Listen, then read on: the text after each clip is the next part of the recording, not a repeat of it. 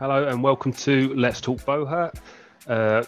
On this show, we talk about some of the finer points of the sport that lads get wrapped up in and a few other things they might not think about. On this week's show, we've got Anthony Lansdale here with us, who is the chairman of HMBGB and a successful white company fighter in his own right. How are you doing, Anthony? Not bad, thank you, Barney. How are you doing? It's good. It's good to see you. It's been a long time since we've seen each other in the flesh, so this is a good good way to do it these days. If you just give yourself a bit of an introduction for those that don't know you, you have been known to be a bit of a grey man in the sport, but you've been around and done a lot of it. So if you just run us through who you are. Sure. So I've been in the sport for I think about 6.5 years at this point. Obviously, I'm not one of the forerunners. Like we have guys who've been in for about 10 to 12 in the UK. That have been around since before it was really a thing. But yeah, I started about 6 years ago. Wasn't very good for a long time. Cracked on for about 3.5 years.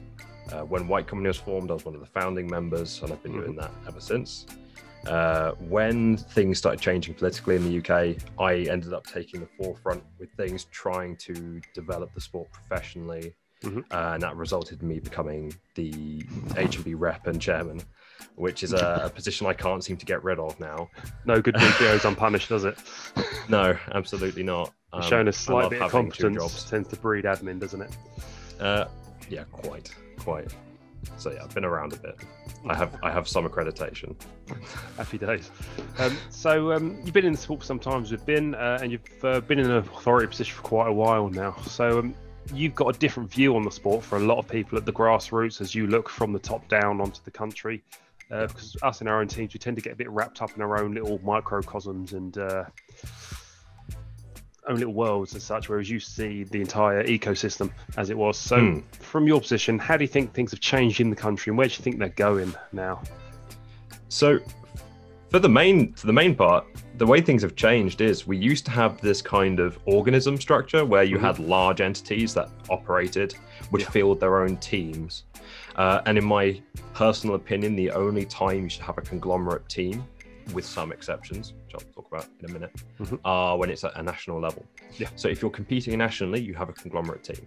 Now, if two clubs want to get together and make a team, or a team comes together from multiple clubs, let's say, for example, Primus, that is fine. That's kind of a community project. But if you have an organization fielding an organizational team at every event, that for me is not right. No, I don't think many sports do that, if any. So that's one thing that's changed. We used to have a lot of that going on where you'd have a large organization fielding a team. Now we have club teams a lot more, and that's changed. What we do have at the moment, and I would like to see changing, is that a number of clubs don't participate that much internationally. They mostly focus on local training and national competition, which is absolutely fine and is appropriate for a number of the fighters that we have, especially the newer ones. But what this does mean is there's only 2 or 3 teams that compete internationally, and I would say only one that competes regularly internationally, because Primus, I think, struggles with people being available. We've only really got back on the road, and I was away for a while with training, and then global pandemic put the brakes on that a bit. I agree with what you say completely about the early days. Like, I think I probably joined about the same time as you, when there were just 2 monolithic structures, and it was us versus them, and you were either on the good side or the guys in the other ones ate babies at weekends and they didn't do anything right, and it was a very toxic environment. I think there was a few little Napoleons running their own little hobby kingdoms. Definitely. And that's mostly gone now. For the most part. With the HMBGB, it's kind of just a case of we won't tell people how to operate beyond basic sports policy. If you want to have 3 teams and you want to initiate specific training programs, as long as they're legal and don't break any policies or regulations, we're not going to really care. We're definitely not going to tell you which tournaments you should go to or not go to, or tell you who you should take, which should never be happening. But historically, I believe has done. I'm aware of some tournaments that were not attended because there was no chance of winning them. Yeah. So I think we're in a much friendlier environment these days for the sport. It's a much closer knit community than it ever has been before, and I think we're on a good route there. It's quite interesting because as soon as we had these little nodes, these club nodes forming, now everyone just gets on better. So clubs operate internally, and then clubs communicate in a friendly manner. It's great. It's like I noticed I think when White Company first formed, was your first tournament, that Winter Cup that year. I think I was there with you, and we all had a big chat there, and it was just immediately after that it went from us versus them to there being 3 entities in the ecosystem, and that just made it completely different, and people grew up instantly, it seemed. The reaction to White Company's formation was very interesting in general, predominantly because it seemed to just be, there's a neutral party now. That's strange. Yeah, it's because the age-old struggle was deemed irrelevant from that point on. Yeah. So going on from that, you not only got your view on the UK, but you obviously interact with the international bodies, and you've done a lot of international tournaments. How do different bodies differ from us in how they do things, and how's the UK viewed? What's its international reputation, if you will? Right. Well, I talked to quite a few people internationally. I talked to some of the American senior staff quite a bit. For anyone that doesn't know, I actually work for HMBIA on the CDC. So I do disciplinary work, which is an absolute joy. It's actually surprisingly light because, believe it or not, we have very few severe incidents to deal with, thankfully. I mean, you'd think there were more, right? But I mean, yeah, it's pretty good work. Now, when it comes to the UK, the guys like the Americans, we're pretty well respected because we go out and we do what we're doing. I mean, even countries like France and Germany, as far as I'm aware, they look to the UK as a high-performing team. And despite any ribbing on Facebook, it's mostly just down to comes down to yes.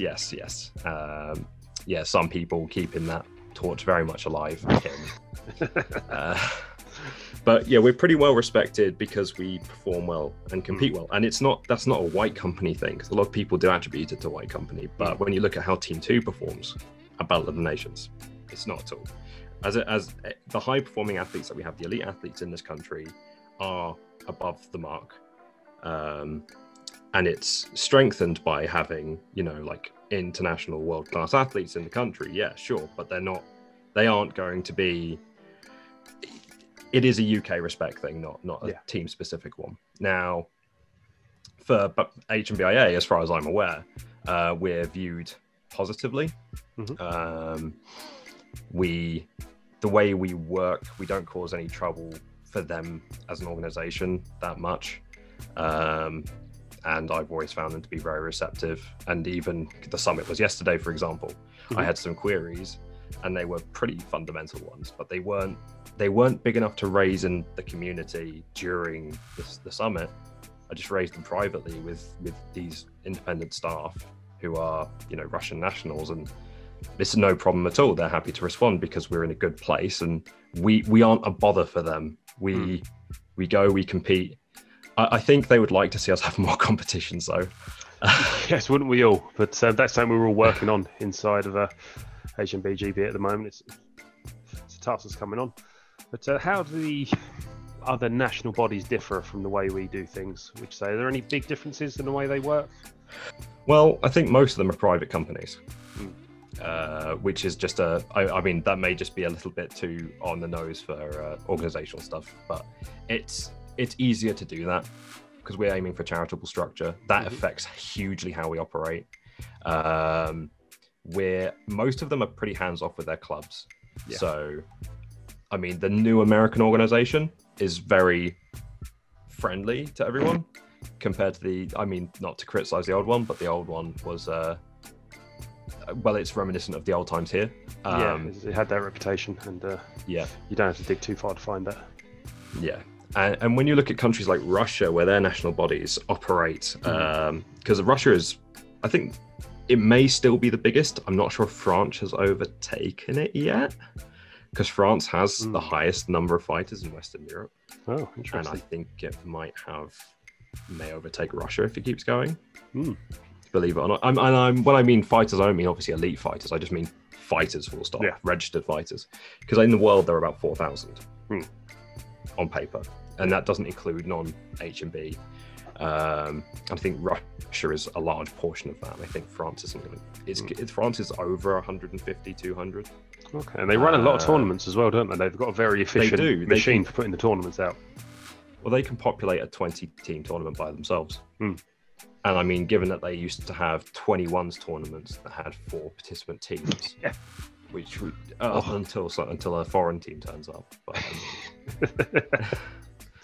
when they start to shed a bit. I mean, it really, it really does just come down to the fact that organizationally, we're trying to.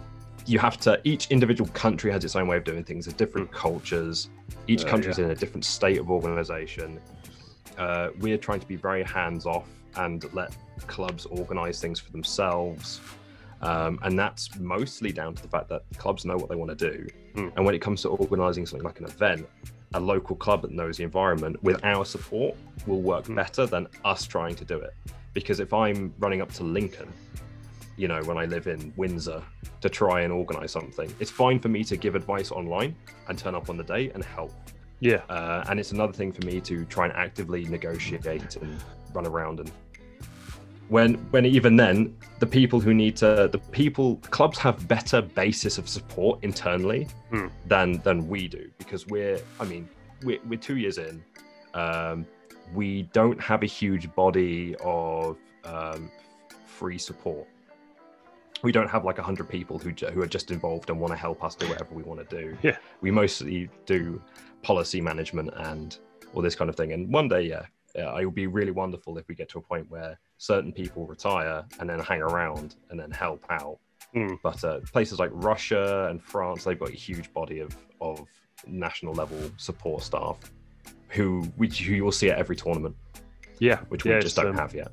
No, it's something we need to work on, particularly is getting the tournament staff, like counters, marshals, that sort of thing, something we're very limited on in this country. That'll come with a reputation change, I think, as well. Because for the longest... Sorry. No, go on. I was just saying, for the longest time in the UK, most people got into it through events like Bloodstock and Download, which were marketed in a very specific way.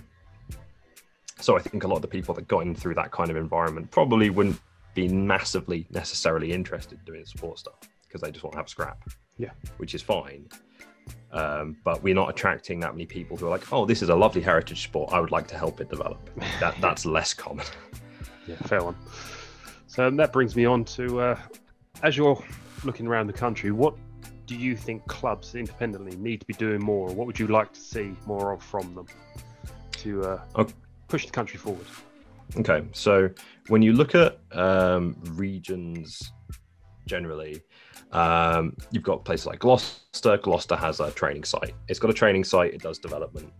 Awesome. The Northern Wolves do a lot of development, and I'm curious to see what they will do because their geographical scope is very large, and I think, I think at some point they're going to have to start considering what's going to happen to the distinct regions within the area organizationally, because it's just a challenge to manage that much stuff, especially when it comes to people management. And we've got guys over in Crewe who want to train, but we're all based in Sheffield. It's a bit of a distance because with like yes, so with White Company we're between. The furthest member is Nottingham, and they turn up to training like twice a week. So they come down to Northampton, like people like me from Windsor head up there, and it's a small number of people and we know what we're doing, and it's one site and it's regular. Gloucester, it's one site and it's regular. All this kind of having a foci to train in, a focal location that isn't a public place, is very, very useful. And I know it's out of reach of a lot of clubs. Because not to talk numbers, we got quite lucky because ours is site rental for a place that you can train in is probably going to be anywhere between 600 to 1,000 a month, depending on where it is. And we got lucky, and we pay for it ourselves. So we pay monthly. It's not a club payment thing. We as individuals pay for it because it's a valuable location. It's worth having. And if everyone's committed to having that venue there, and you've got 10 guys fielding £50 a month, which is about the same as a gym subscription in most places, can get you a training venue. But that's not necessarily going to be perfect. Someone might drop out. Not everyone's able to pay that. So that's kind of an advanced strategy. But if you've got 30 members in your club and they pay dues for their insurance every year, and then also they will pay a petty amount of money monthly, you can cover a training venue. In a perfect world, we would have training venues for the sport everywhere. I think we've got 4 at the moment. I think we've got 4. Yeah, there's 4 in the UK. There's the White Company one, Manchester, Sheffield, and Gloucester. Unless there's more that I don't know of. Might be another one coming for you soon, mate, but we'll clue you into that one soon. Cool. So I think it is important, the foci. It's not only the bricks and mortar and the physical aspect of having somewhere to train, but I also think there's a real mental shift occurs when a club gets its own place. I think it focuses them a lot more and gives them much more of an identity, as opposed to just training in a public park once a week. Well, it's also it's the whole thing about the mindset of training. If you had a choice between paying monthly, having a free gym subscription for life, or having a free gym suite at home, what would you pick? Because I can tell you, I'd probably pick a free gym subscription for life, because man, I'm more likely to do work there than here. Yeah. No, you are right. And I think we're going to see more of it crop up as the teams mature and opportunities come up. Because as you say, 10 people paying a certain amount of money, that sounds good, but you need 10 people. Yeah, you need people who are willing to do it as well. And God knows I've recruited and lost 10 people time and time again, but having 10 people at one time all willing to pay, that's the dream. That is one slight problem with being in a team like White Company. We don't have newbies. It's effectively all experienced guys, and the only people that try to join us are guys with a foundation in the sport already. And to the extent where if someone's brand new to the sport, we're not going to say no necessarily, but it's probably not the best place for them. Because imagine if you turn up to training, first time training, cool. We've not got spare armor for you because we don't really operate that way. I guess you can borrow someone's. Wear that, guys. Awesome, cool. This is Bogush.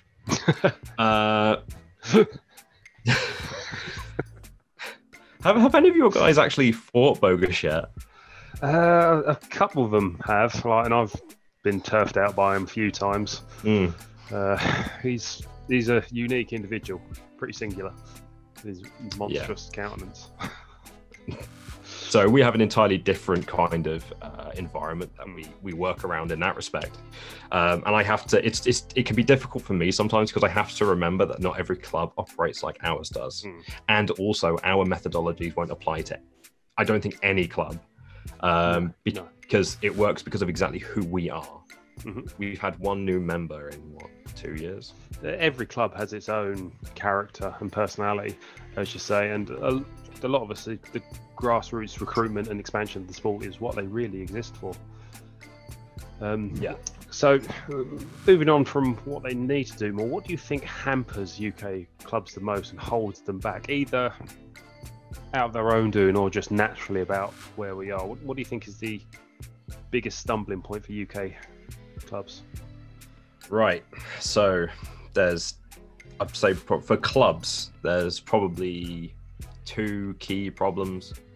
One, which is amateur hobbyist attrition, because there's not enough going on for hobbyists to keep them super invested.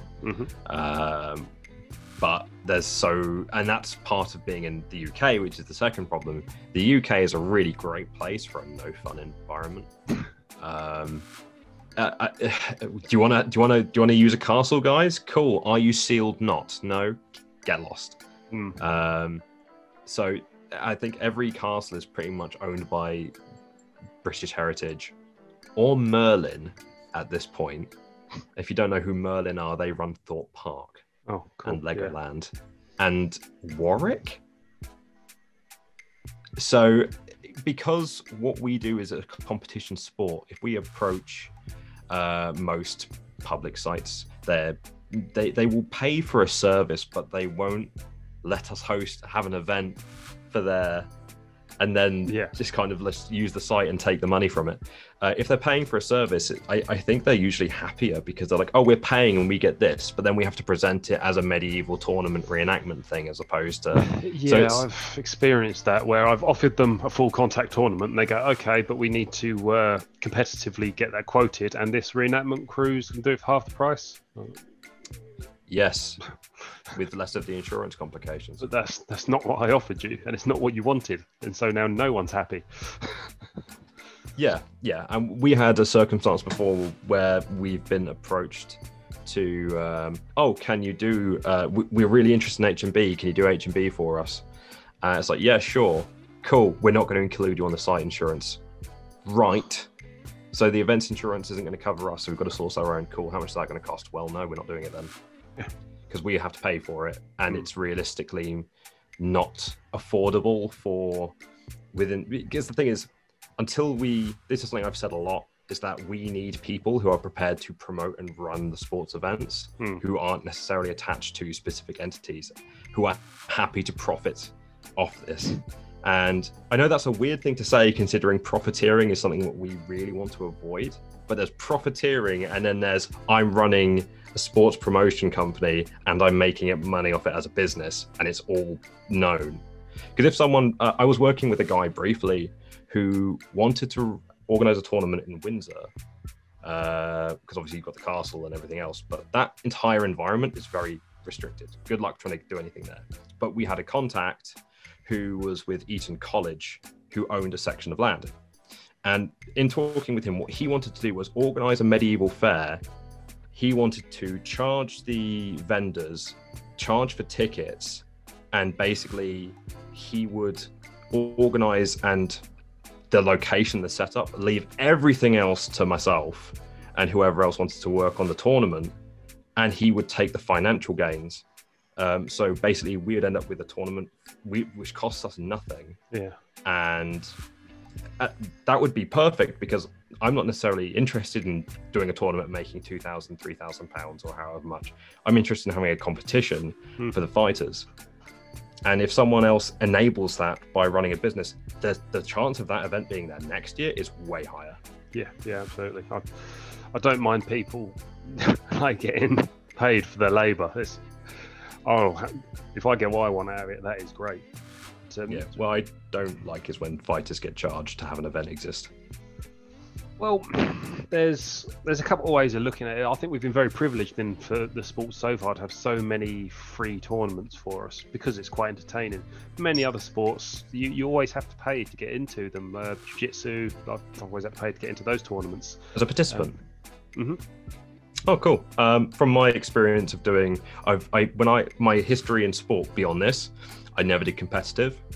So I've done karate, jiu-jitsu, but I've never done competitions. I didn't know there was an entry fee for those.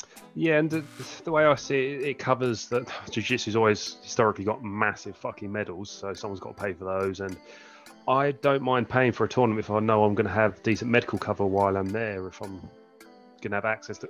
I'd rather pay a couple of quid and get a really good tournament. Otherwise, apart from this is free, but you're in a field and we haven't got a tap, so good luck. Yeah, there's universally been resistance about paying money, though. I remember, I think Winter Fight Cup used to have a fee, and then on the year after, their Bohut League status got not existent. That wasn't to do with the fee. There was some other shenanigans there. But no, I'm saying the year after. Yeah. So there was an issue one year, and then the following year they didn't even go for Bohut League status, but they halved the price of the fighter ticket, which was interesting. And the thing is, whenever we've had tournaments with ambulances and stuff, individuals have paid for those out of pocket. And then there's been some kind of recoup of payment for the people being there, or if viewers came in. Now, I've been more than happy to pay to £400 contribution to an event. I think I offered to personally provide support to an event at one point, because I said you really do need an ambulance given your location. I'm happy to provide some of that. And the whole thing is like, that's important.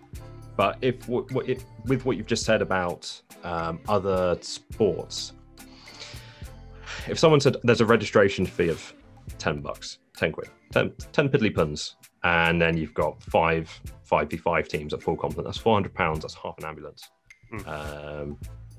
Now in the UK, I think if we were to have 5v5 teams at a tournament that cost money, would be like a happy kind of number, because frankly we don't have that many whole complete teams at the moment that are operational, either through armour, injury, or otherwise. Well, we have nothing at the moment, Corona.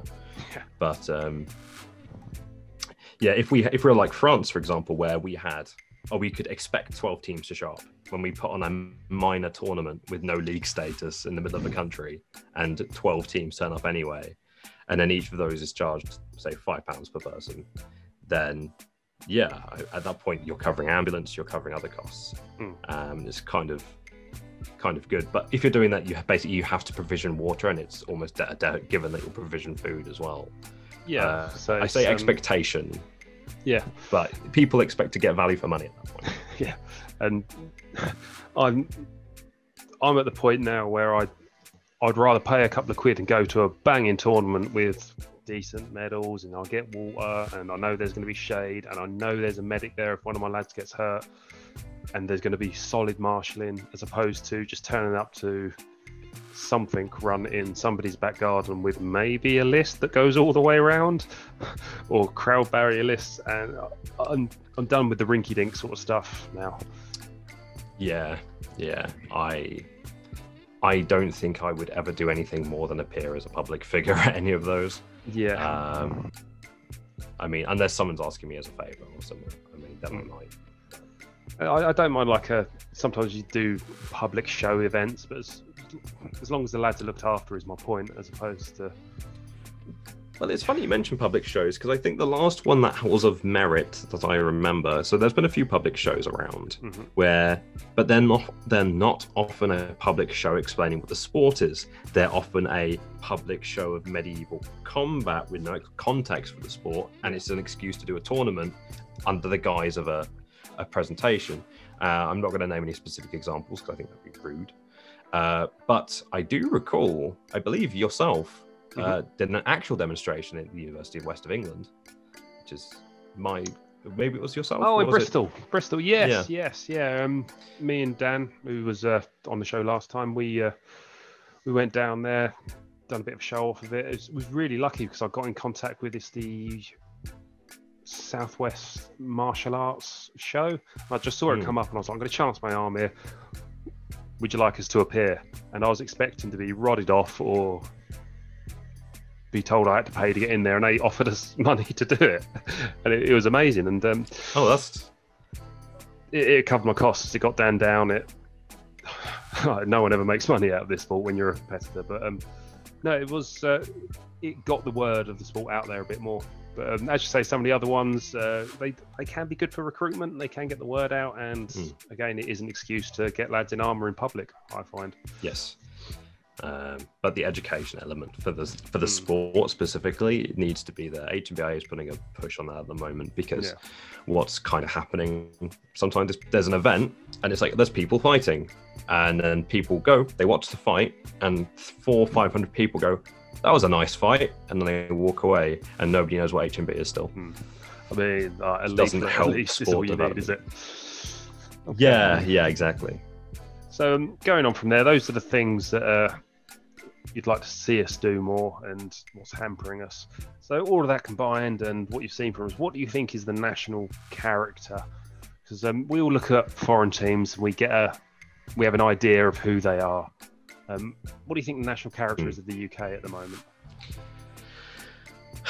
Well, it depends at what level.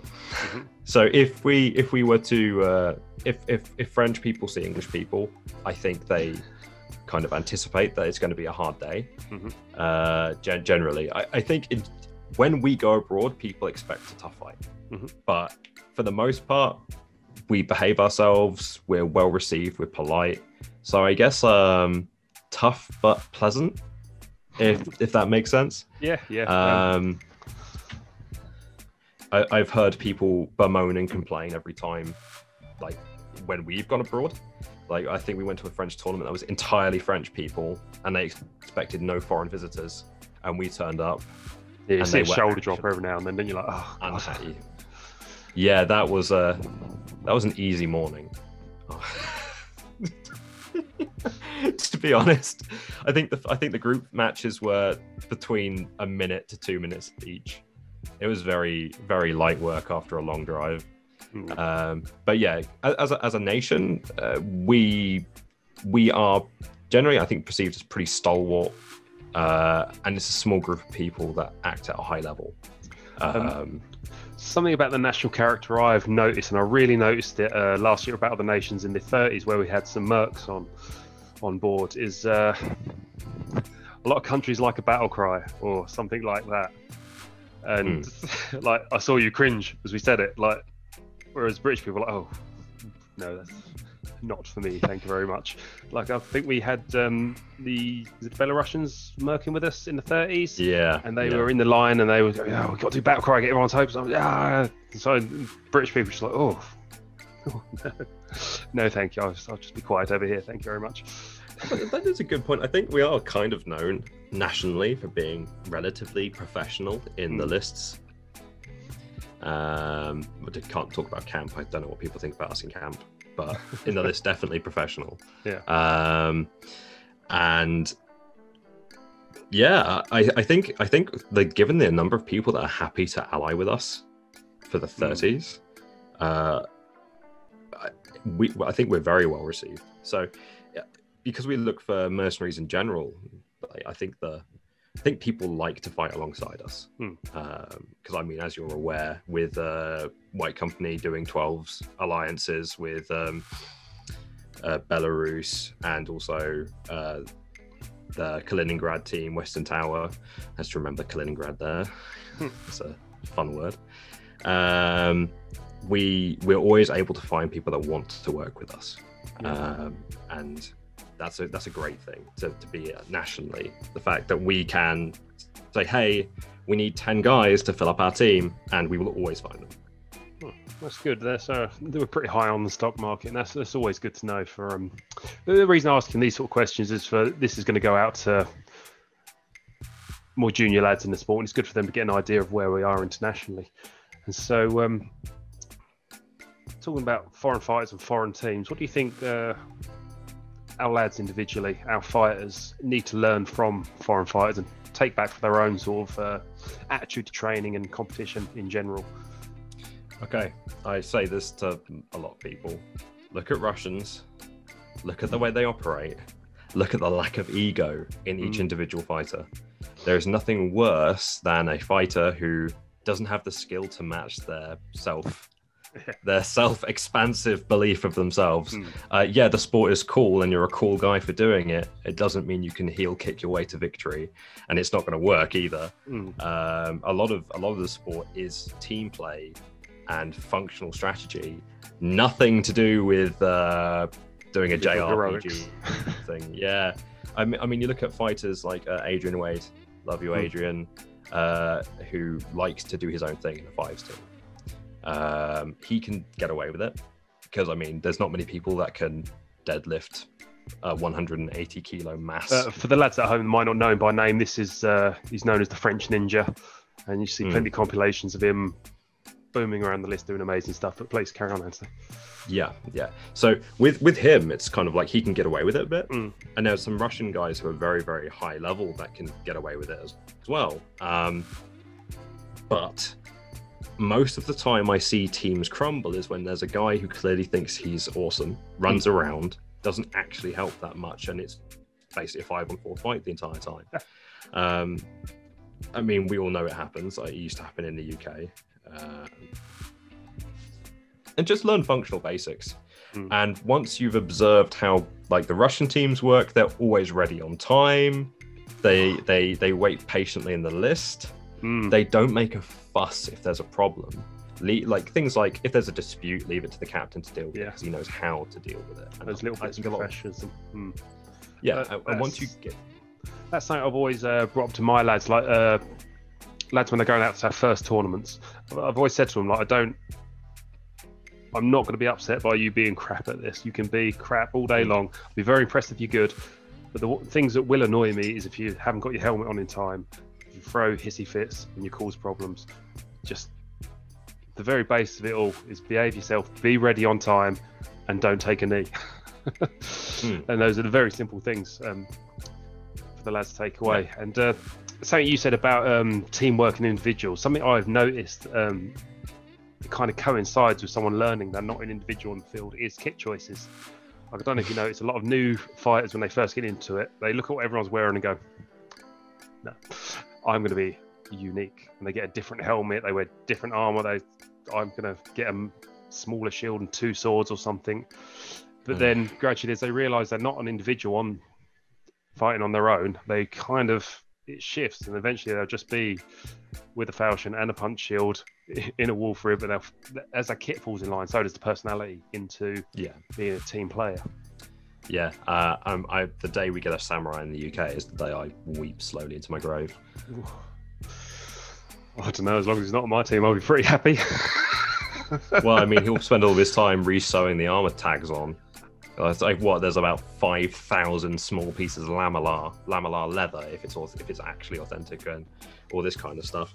Because I mean, I thought we were meant to stop at the 18th century, but most steel suits are Age of Peace and not even for warfare. So anyway, that's samurai. That's a different gripe, isn't it? Yeah. So that's things to pick up. Is the common theme is the small wins and the small practices of professionalism and everything. What do you think the lads need to avoid picking up from other countries? That's a good question. I find an awkward one. That's why I feel it important to ask. It is awkward, yeah, because I could turn around and say, oh, if you look at this country, you'll see these problems. If you look at this country, you see these problems. But it's a general question, so let's keep it general.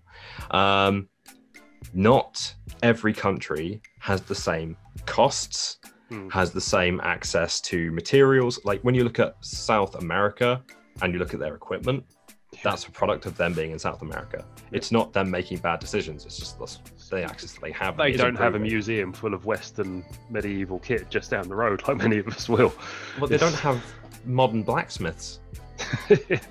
I mean, that's kind of the problem. Like, I remember seeing videos from there of guys who are wearing what I believe were laser cut drain pipes for greaves. And the thing is, though, they're actually trying. So I wouldn't want to use that as an example of, oh, don't do this. If you want to look at a country to see things not to do, if I'm going to be completely harsh and honest, and I know that their rep will agree with me, is the States. Yeah, I knew where that was going. Because if I ever see a cowboy axe in the field, I'm like, oh, cool, he's going to suicide someone 100% of the time. And the whole thing with the USA is it's such a mess of strategy, equipment, ideas. And it's not to say their top teams aren't good, because their top teams are good. But they've got so many fighters, and the fighter community is odd. I think especially something you can put into the way the US is what we were just talking about individualism. And that's quite heavily ingrained into their culture. So there's a lot of individuals with their own ideas. And you can see how that ties into how they keep coming up with new rules because they think it's good. So they come up with their own rule sets, and it drifts further away from the established international norm. Well, in that case, you're talking about the ACS, which is not HMB. They can do HMB, but the ACS is not HMB. The ACS is its own thing, and I believe it has different equipment requirements, different thicknesses, and all the rest. And for the sake of this being potentially partially public, I'll curtail any further comment out of politeness. but I would be very honest about how I feel about it with them myself. But you can look at the ACS as an example of odd stuff to be aware of. They get a lot of people coming in who are like, I'm going to join the sport. I'm really excited. I'm going to dress up like this knight from a video game. And they go for it. Yeah. We've seen a lot of UK fighters on some of those pages, in my opinion, just being keeping their feet on the ground and being a source of realism. And it's not taken particularly well. No, it's not. Well, I'm one of them. So, yes. I mean, I'm in there. And I don't go in there to wind people up. I go in there to try and actually say meaningful things. I've stopped now. We've got a couple of guys in the UK who literally go in there to pour petrol on the bonfire, which has done exactly what you'd expect and caused small explosions. And then simultaneously also, you go in there, you say something sensible like, hey, that barbecue design is inauthentic and also unsafe. And here's why it's inauthentic. And they go, yep, I like it, so do one. Individual. Yes, I am an individual. Please respect my combination of 16th century arms with 14th century torso because it's optimal, and also a million bars in my helmet. Beautiful. Yeah, I think you've got some very good points there. We're coming towards the end of a time here now, so just a bit more of a flippant question for you. You've done a lot of tournaments. What is your tournament must-have kit just to make your life a little bit more comfortable? For example, for me, it's a pair of flip-flops. Something that's often forgotten, which makes your life a little bit more livable and comfortable. You know what I mean? Okay, so my answer is going to be very different to yours because I've stayed in Russian hostels. Towel. A towel. Take a towel. If you go to any tournament, the towel will either allow you to mop off sweat or have a towel. And this is kind of, I mean, I stayed in a Russian hostel and I was using my spare t-shirts to dry myself off. Yeah. Because I just didn't think about it. Earplugs. Take earplugs. Because if you're in a room of 30 people or more, say in a French tournament where they give you free accommodation, you may need them. There's a couple of buzzsaws on Team UK, aren't there? There's a couple of buzzsaws in White Company. Yes. That is kind of what I was getting to. But yeah, earplugs, that will help you a lot. A towel, that's just good for coverage. Now, for me personally, I don't tend to take anything special. I try and keep travel kind of light. But excess socks is also kind of a blessing.